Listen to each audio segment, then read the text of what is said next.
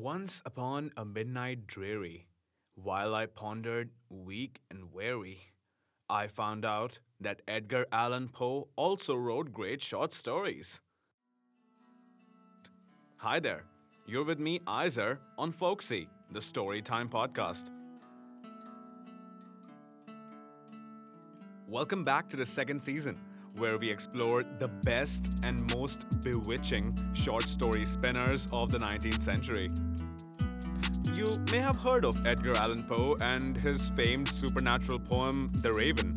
Or maybe you watched The Simpsons adapted during the very first Treehouse of Horror in 1990. Could be you've never seen hide or hair of this writer extraordinaire. Whatever your level of association with the Poe man is, today's tale will hopefully give it a new flavor. This tale was first published in the Columbian magazine in 1844. The version we'll be reading today comes from the best American humorous short stories. Let's read.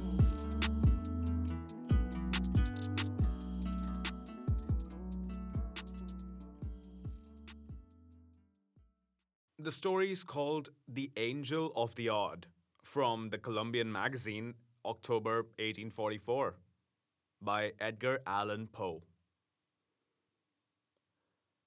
It was a chilly November afternoon. I had just consummated an unusually hearty dinner, of which the dyspeptic truffle formed not the least important item, and was sitting alone in the dining room with my feet upon the fender, and at my elbow a small table, which I had rolled up to the fire, and upon which were some apologies for dessert, with some miscellaneous bottles of wine, spirit, and liqueur. In the morning, I had been reading Glover's Leonidas, Wilkie's Epigoniad, Lamartine's Pilgrimage, Barlow's Columbiad, Tuckerman's Sicily, and Griswold's Curiosities. I am willing to confess, therefore, that I now felt a little stupid. I made effort to arouse myself by frequent aid of Lafitte, and all failing, I betook myself to a stray newspaper in despair. Having carefully perused the column of houses to let, and the column of dogs lost, and then the columns of wives and apprentices run away, I attacked with great resolution the editorial matter, and reading it from beginning to end without understanding a syllable, conceived the possibility of it being Chinese, and so reread it from the end to the beginning, but with no more satisfactory result. Ooh, that sounds kind of racist. I was about throwing away in disgust this folio of 4 pages happy work, which not even critics criticize, when I felt my attention somewhat aroused by the paragraph which follows. The avenues to death are numerous and strange. A London paper mentions the decease of a person from a singular cause. He was playing at Puff the Dart, which is played with a long needle inserted in some worsted and blown at a target through a tin tube. He placed the needle at the wrong end of the tube and, drawing his breath strongly to puff the dart forward with force, drew the needle into his throat. It entered the lungs and, in a few days, killed him. Ooh, that just sounds horrible. Upon seeing this, I fell into a great rage, without exactly knowing why. This thing, I exclaimed, is a contemptible falsehood, a poor hoax, the less of the invention of some pitiable penny a liner, of some wretched concoctor of accidents in cocaine. These fellows, knowing the extravagant gullibility of the age, set their wits to work in the imagination of improbable possibilities, of odd accidents as they term them. But to a reflecting intellect, like mine, I added in parenthesis, putting my forefinger unconsciously to the side of my nose, to a contemplative understanding such as myself possess, it seems evident at once that the marvelous increase of late in these odd accidents is by far the oddest accident of all.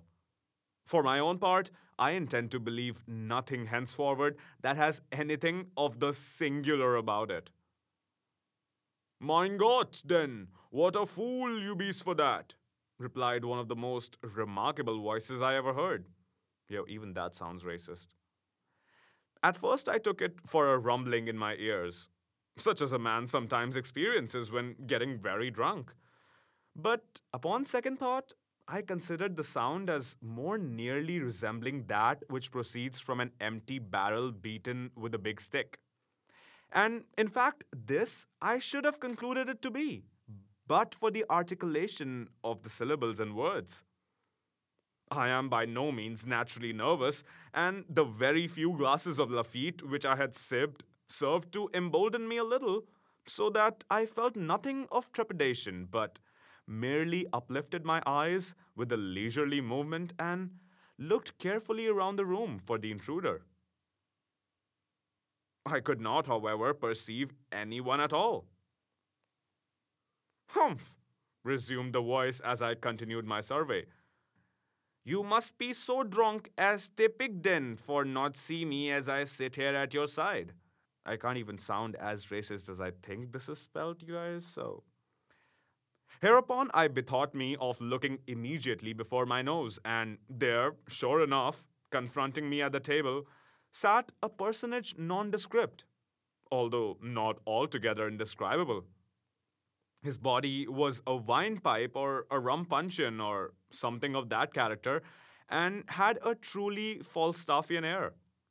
In its nether extremity were inserted two kegs, which seemed to answer all the purposes of legs.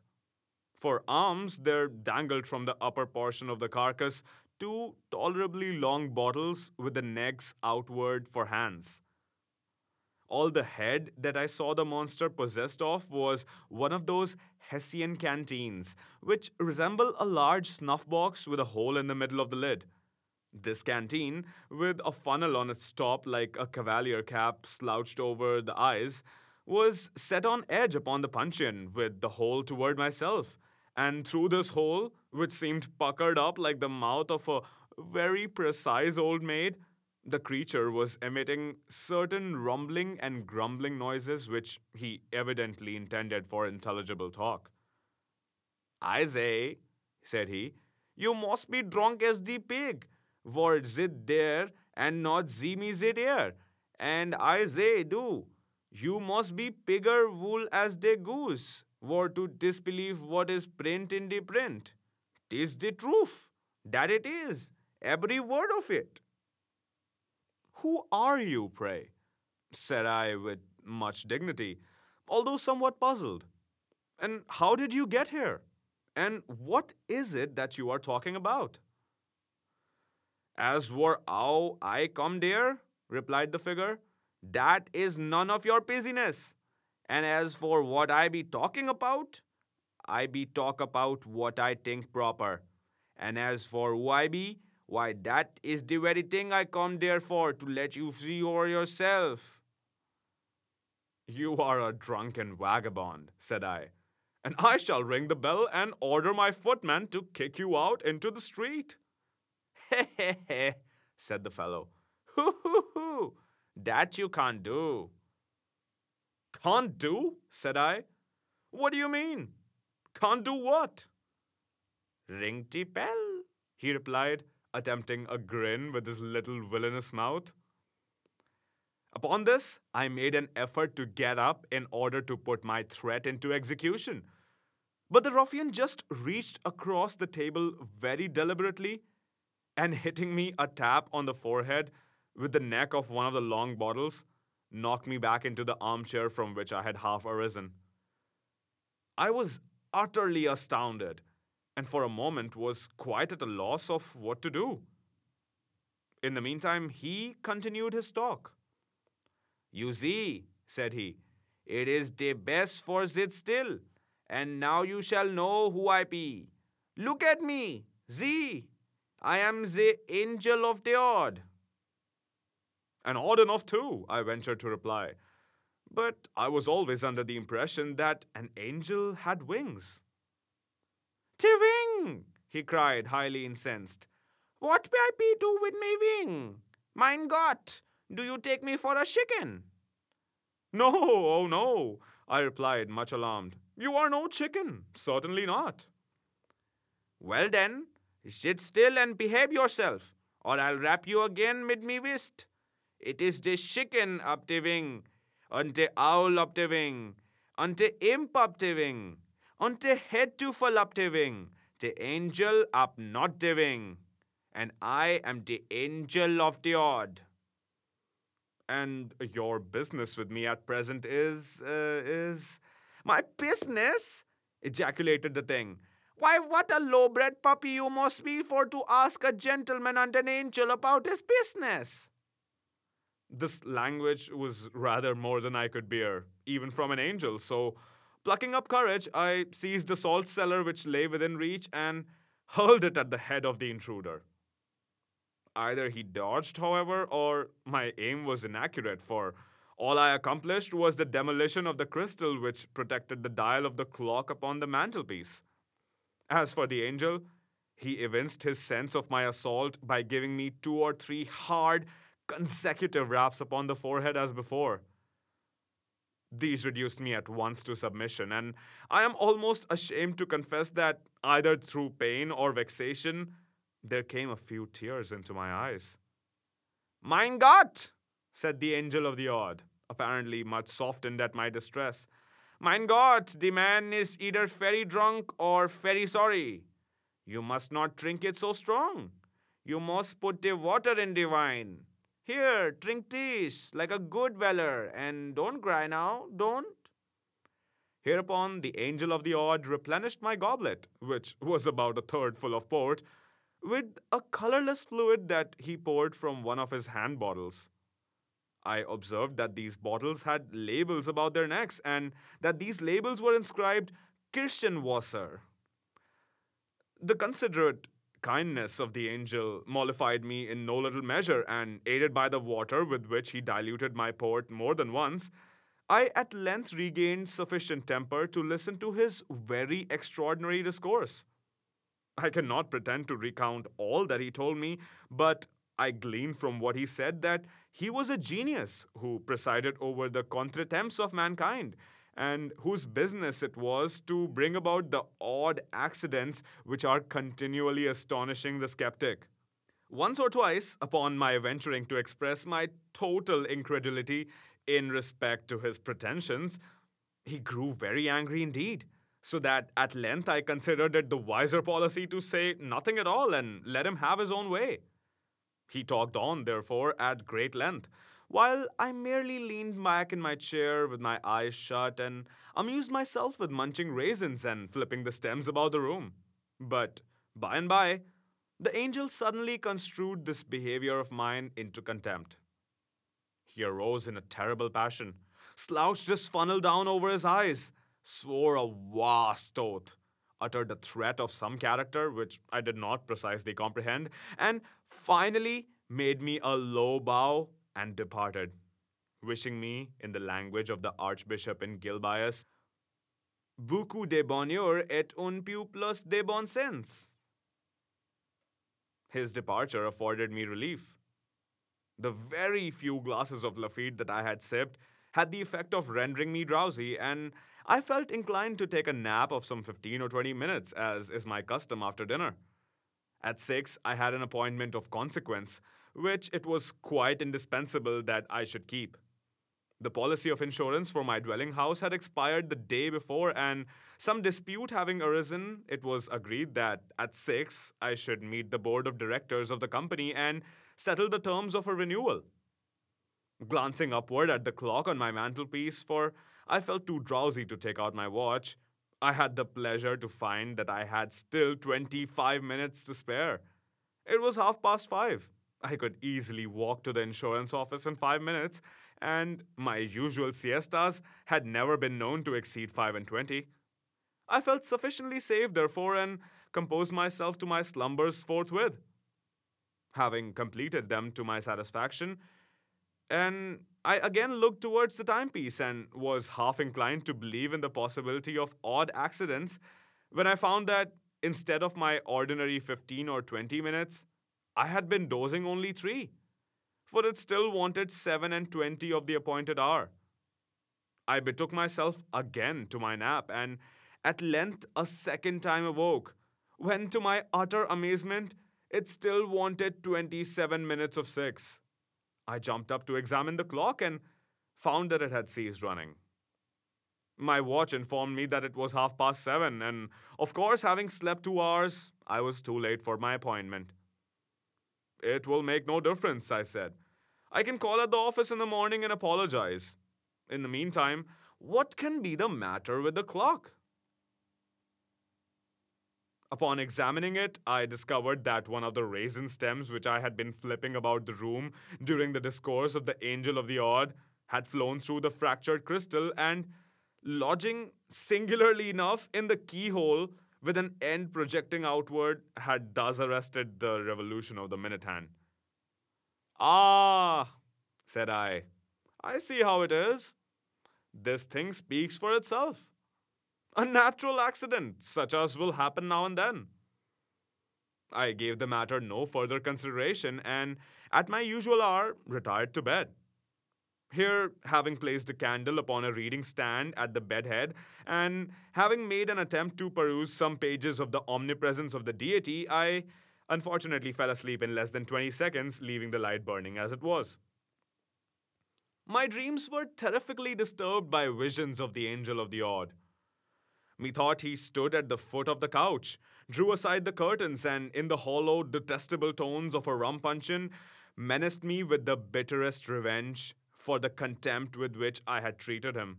He concluded a long harangue by taking off his funnel cap, inserting the tube into my gullet, and thus deluging me with an ocean of Kirschenwasser, which he poured in a continuous flood from one of the long necked bottles that stood him instead of an arm. My agony was at length insufferable, and I awoke just in time to perceive that a rat had run off with the lighted candle from the stand, but not in season to prevent his making his escape with it through the hole. Very soon, a strong, suffocating odor assailed my nostrils.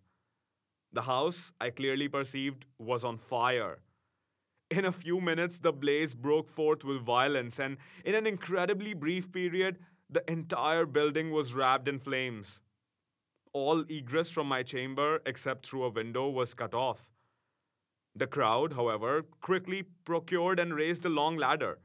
By means of this, I was descending rapidly and in apparent safety, when a huge hog, about whose rotund stomach and indeed about whose whole air and physiognomy there was something which reminded me of the angel of this odd. When this hog, I say, which hitherto had been quietly slumbering in the mud, took it suddenly into his head that his left shoulder needed scratching and could find no more convenient rubbing post than that afforded by the foot of the ladder.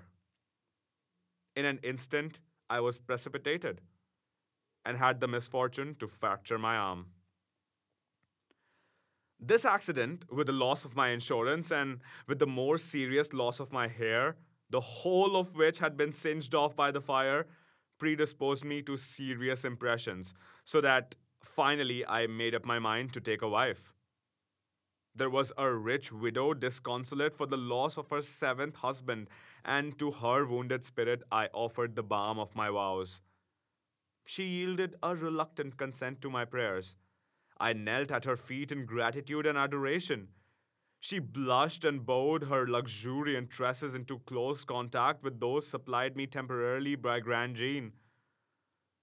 I know not how the entanglement took place, but so it was. I arose with a shining pate, wigless, she in disdain and wrath, half buried in alien hair. Thus ended my hopes of the widow by an accident which could not have been anticipated, to be sure, but which the natural sequence of events had brought about. Without despairing, however, I undertook the siege of a less implacable heart. The fates were again propitious for a brief period, but again a trivial accident interfered. Meeting my betrothed in an avenue thronged with the elite of the city, I was hastening to greet her with one of my best considered bows when a small particle of some foreign matter lodging in the corner of my eye rendered me for the moment completely blind. Before I could recover my sight, the lady of my love had disappeared, irreparably affronted at what she chose to consider my premeditated rudeness in passing her by ungreeted. While I stood bewildered at the suddenness of this accident, which might have happened nevertheless to anyone under the sun, and which I still continued incapable of sight, I was accosted by the angel of the odd, who proffered me his aid with a civility which I had no reason to expect. He examined my disordered eye with much gentleness and care, and informed me that I had a drop in it, and whatever a drop was, took it out and afforded me relief. I now considered it high time to die, since fortune had so determined to persecute me, and accordingly made my way to the nearest river. Here, divesting myself of my clothes, for there is no reason why we cannot die as we were born, I threw myself headlong into the current, the sole witness of my fate being a solitary crow that had been seduced into the eating of brandy saturated corn, and so had staggered away from his fellows. No sooner had I entered the water than this bird took it into his head to fly away with the most indispensable portion of my apparel. Postponing, therefore, for the present, my suicidal design, I just slipped into my nether extremities into the sleeves of my coat and betook myself to a pursuit of the felon with all the nimbleness which the case required and its circumstances would admit. But my evil destiny attended me still. As I ran at full speed, with my nose up in the atmosphere and intent only upon the purloiner of my property, I suddenly perceived that my feet rested no longer upon terra firma. The fact is, I had thrown myself over a precipice and should inevitably have been dashed to pieces but for my good fortune in grasping the end of a long guide rope which descended from a passing balloon. As soon as I sufficiently recovered my senses to comprehend the terrific predicament in which I stood, or rather hung, I exerted all the power of my lungs to make that predicament known to the aeronaut overhead. But for a long time, I exerted myself in vain. Either the fool could not, or the villain would not perceive me. Meanwhile, the machine rapidly soared, while my strength even more rapidly failed. I was soon upon the point of resigning myself to my fate and dropping quietly into the sea when my spirits were suddenly revived by hearing a hollow voice from above, which seemed to be lazily humming an opera air. Looking up, I perceived the angel of the odd. He was leaning, with his arms folded, over the rim of the car, and with a pipe in his mouth at which he puffed leisurely, seemed to be upon excellent terms with himself and the universe. I was too much exhausted to speak, so I merely regarded him with an imploring air. For several minutes, although he looked me full in the face, he said nothing. At length, removing carefully his meerschaum from the right to the left corner of his mouth, he condescended to speak. Who be you? He asked. And what the tuffle you be do there? To this piece of impudence, cruelty, and affectation, I could reply only by ejaculating the monosyllable, Help! Help? Echoed the ruffian. Not I. There is a bottle. Help yourself, unbetamed. With these words, he let fall a heavy bottle of Kirschenwasser, which, dropping precisely upon the crown of my head, caused me to imagine that my brains were entirely knocked out. Impressed with this idea, I was about to relinquish my hold and give up the ghost with a good grace when I was arrested by the cry of the angel, who bade me hold on. Hold on, he said. Don't be in hurry. Don't. Will you be take the other bottle, or have you be got sober yet and come to your senses? I made haste hereupon to nod my head twice, once in the negative, meaning thereby that I would prefer not taking the other bottle at present, and once in the affirmative, intending thus to imply that I was sober and had positively come to my senses. By these means, I somewhat softened the angel. "Und you believe then," he inquired, "at the last? You believe then in the possibility of the odd?" I again nodded my head in assent. "And you have belief in me, the angel of the odd?" I nodded again. Aren't you acknowledged that UPT blind drunk on te pool? I nodded once more. Put your right hand into your left breeches pocket and, in token of your full submission onto the angel of the odd. This thing, for very obvious reasons, I found it quite impossible to do. In the first place, my left arm had been broken in my fall from the ladder, and therefore, had I let go my hold with the right hand, I must have let go altogether. In the second place, I could have no breeches until I came across the crow. I was therefore obliged, much to my regret, to shake my head in the negative, intending thus to give the angel to understand that I found it inconvenient just at that moment to comply with his very reasonable demand. No sooner, however, had I ceased shaking my head than, "Go to it, Toffel, then!" roared the angel of the odd. In pronouncing these words, he drew a sharp knife across the guide rope by which I was suspended, and as we then happened to be precisely over my own house, which during my peregrinations had been handsomely rebuilt, it so occurred that I tumbled headlong into the ample chimney and alit upon the dining room hearth. Upon coming to my senses, for the fall had very thoroughly stunned me, I found it about 4 o'clock in the morning. I lay outstretched where I had fallen from the balloon. My head grovelled in the ashes of an extinguished fire, while my feet reposed upon the wreck of a small table overthrown, and amid the fragments of miscellaneous dessert, intermingled with a newspaper, some broken glasses and shattered bottles, and an empty jug of the Schiedam Kirchenwasser. Thus revenged himself, the angel of the odd.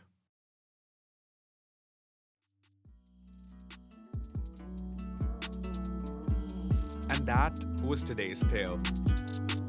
While it's apparent in places that humor is not a strong suit, Mr. Poe still manages to leave the marks of his unique stylistic bent all over the tale. As always, this text is available for you to read, review, and enjoy for free on Gutenberg.org. That's Gutenberg.org. With texts like these, I inevitably end up leafing through them to get a better feel for the era. This also invariably nets me some amazing thoughts from the collector or other interested and invested parties. This one, though, takes the cake. There are literal academic essays at the start, with one by an evident early Poe fanboy. I may not be able to go into such detail all the time, but do let me know if you'd like me to start giving like a little paragraph or two of analysis at the end of these episodes. You know, let's put that bachelor's in English to good use, huh? That's it for today. I'll see you next time with a story from a compatriot. Till then, adio amico mio.